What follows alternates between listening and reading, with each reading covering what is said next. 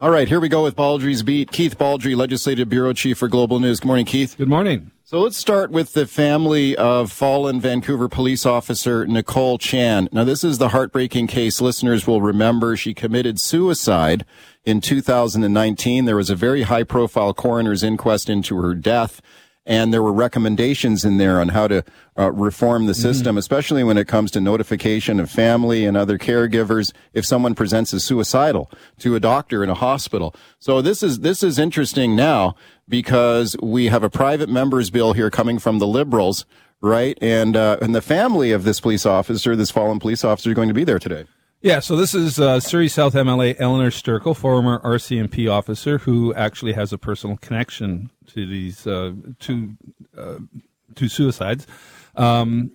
She's going to be submitting or tabling a private member's bill. And it's interesting, I don't recall an opposition member getting this type of news coverage over a private member's bill before it's even introduced. Yeah. Which shows you how significant this is. So she's tabling a bill today, this afternoon, that would require medical practitioners, doctors and such, if they commit someone into involuntary care, to reach out to their family to find out, to get more information.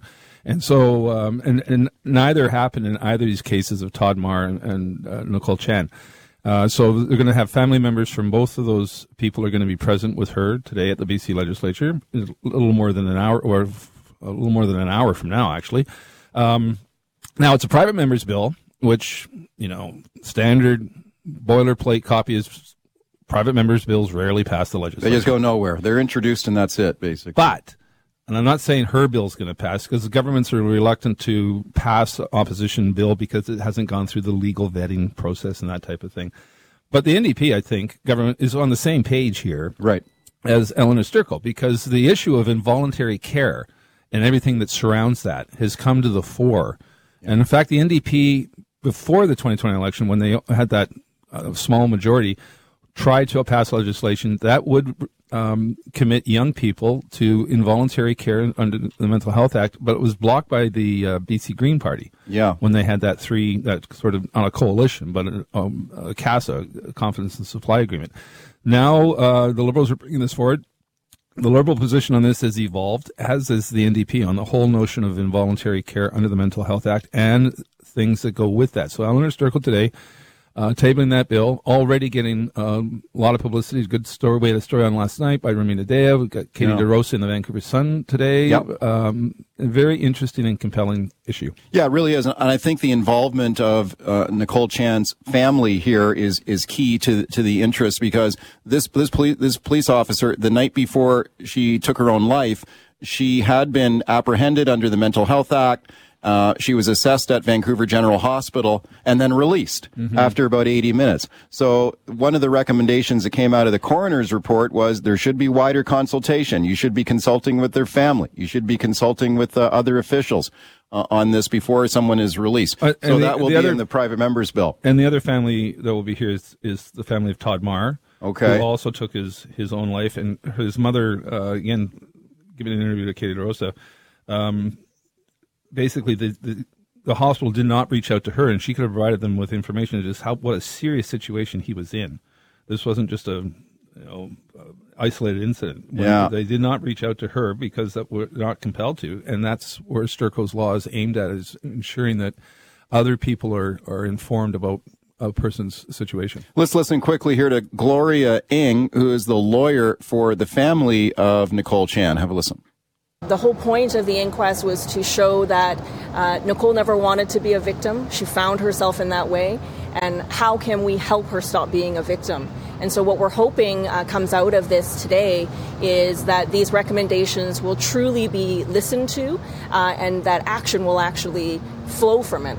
Okay, so I agree with you. It is interesting to see a private member's bill from the opposition getting this kind of attention today. I suspect maybe the government will be maybe bringing in legislation of their own along the same lines. It's not unheard of for a government to basically redraft a private member's bill and bring in legislation that they've authored. And we've seen that before. We've seen that the BC Liberals did that with some NDP bills. The NDP's done that with some BC Liberal bills. Doesn't happen very often, but I think you've got a convergence of opinion here between the opposition and the government on this evolving issue of involuntary care. It's Kevin Falcon's talked about it. David Evy's talked about it. This was even never discussed a decade ago. You just weren't allowed to go there. Yeah. And now it's becoming more and more, I think, a part of all political parties' positions, with the exception of the Green Party. Let's talk about the spending that's going on by the government. They were sitting on that big mountain of money here and that surplus in the previous budget, and a lot of money being shoveled out the door here. And you were, David Eby, talking to Global News about that yesterday. Interesting debate that's going on in the House right now. They're not debating legislation. They're debating what are called supplemental estimates. This is spending over and beyond the budget that was approved last year. And it's for the current fiscal year, which expires just a couple weeks from now, March 31st. If they don't spend the surplus, by law, it has to go against the debt. The Liberals are arguing, don't spend the surplus. Now, basically, their argument is don't spend the surplus, put it against the debt. But there are also arguments in the House right now is there's no rhyme or reason for this spending. It hasn't gone through the usual rigorous Treasury Board process. And I've listened to the debates, and a lot of the ministers can't really explain on a detailed basis why the number was arrived at. Why is there $150 million in agriculture? Like, how do you break that down? And the ministers can't really do that. Or to come up, why did he come up with $500 million for ferries? How did you come up with $1 billion for municipalities? The numbers all sound nice and rounded, but there's no real articulation coming from the ministers about why the number was arrived at and exactly how is it going to work. But again, that's a process argument. Yeah. The political argument from the government side is give this money back to the people.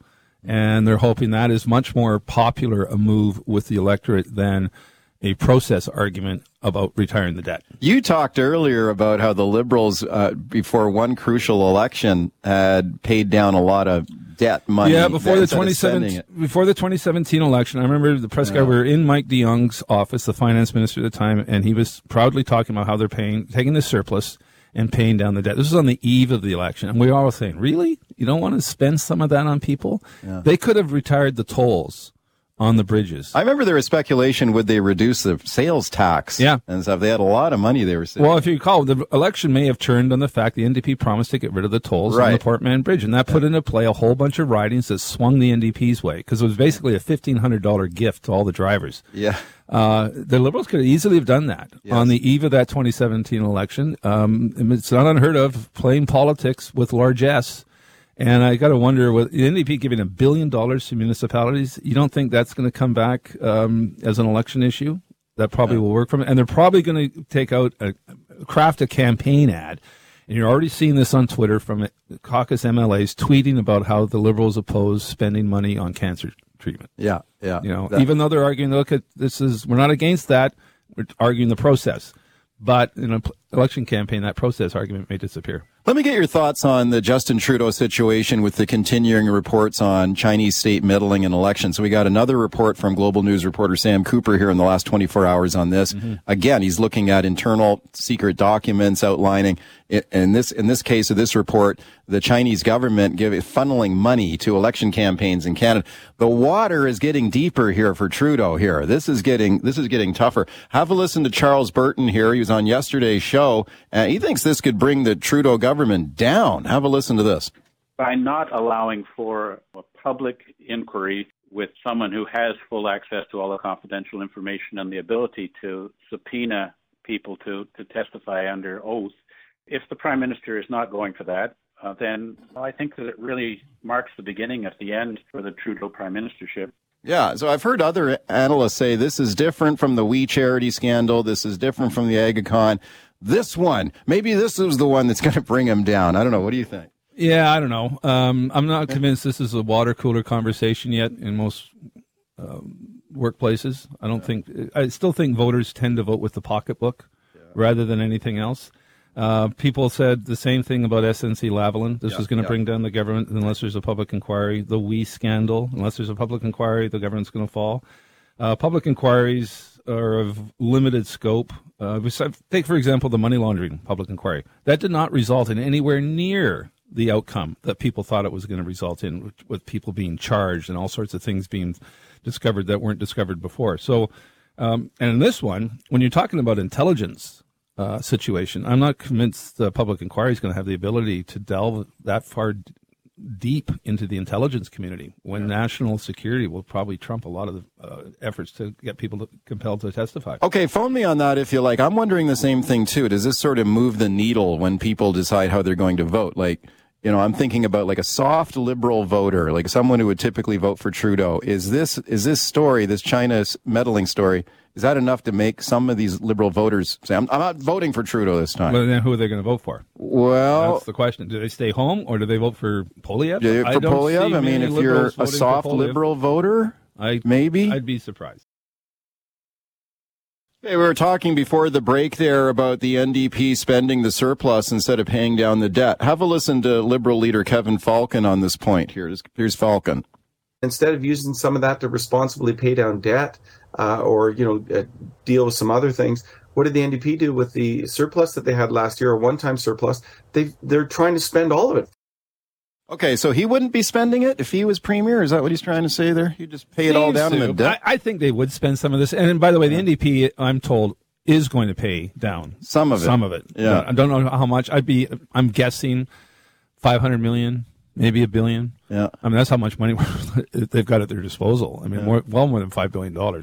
And I'm expecting, the buzz around here is TransLink's going to get some cash here. Okay. The mayors, have been pressing that. BC Ferry's got $500 million. Yeah. And certainly a valid argument. Well, if BC Ferries is getting $500 million, why shouldn't TransLink, which serves way more people? Okay. Let's go to the phone calls. Sharon in Burnaby. Hi, Sharon. Go ahead. Well, I think that we should be paying some of it towards the debt. I mean, they're telling us as consumers that we need to get rid of our credit card debt or any other debt that we owe and be responsible. Well, I mean, we've elected the governments to be responsible as well. And I think the money, and with regards to this Chinese influence in the federal election, the public inquirer, as he said, is not going to be able to delve into stuff with regards to national security. I think everybody's aware of it now. And I don't think that it played a large part in the results of the last election anyways. I mean, it ultimately comes down to the voter, and they voted for certain people. And, again, wasting more taxpayers' dollars on another public inquiry that probably isn't going to change any outcomes anyways, just like the money laundering. Okay, Sharon, thank you for a good call. Yeah, well, I'm on record for years not being a fan of public inquiries. I think they're people attach way too much importance to them, think it's a panacea, it's going to solve all the problems, and very few public inquiries actually. How do you have a public inquiry into top secret documents? Exactly. I'm not sure how that's actually going to work. You're not going to put the head of CSIS on the stand and say, "Tell us everything, spill your guts on everything, reveal all the agents you're using." Yeah, Rob and Ladner. Hey, Rob. They should pay down the debt. The first caller said, you want to reduce your interest costs, right? And, it's responsible to pay down the debt.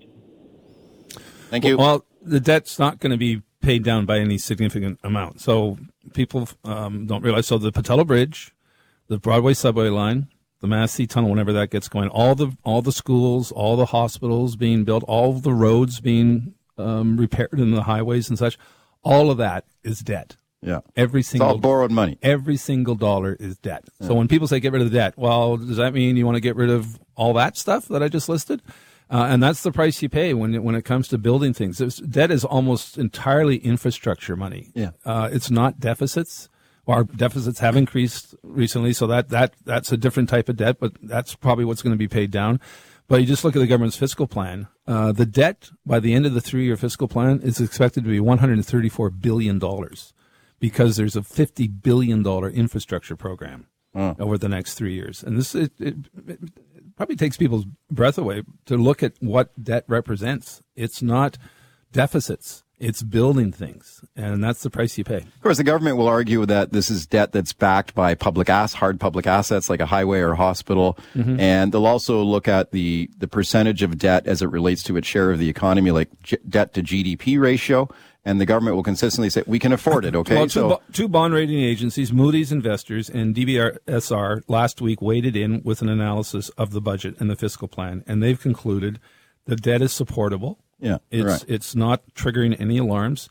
Also, in this, I've got a column out this week in Glacier Media pointing out that in this budget, in this fiscal plan, are billions of dollars of contingencies, unallocated money, $5 billion in the coming year, almost $5 billion, about $15 billion over 3 years of money that's just sitting there, not allocated to spend just in case you need it. And if it's not spent, that's how a surplus suddenly occurs again.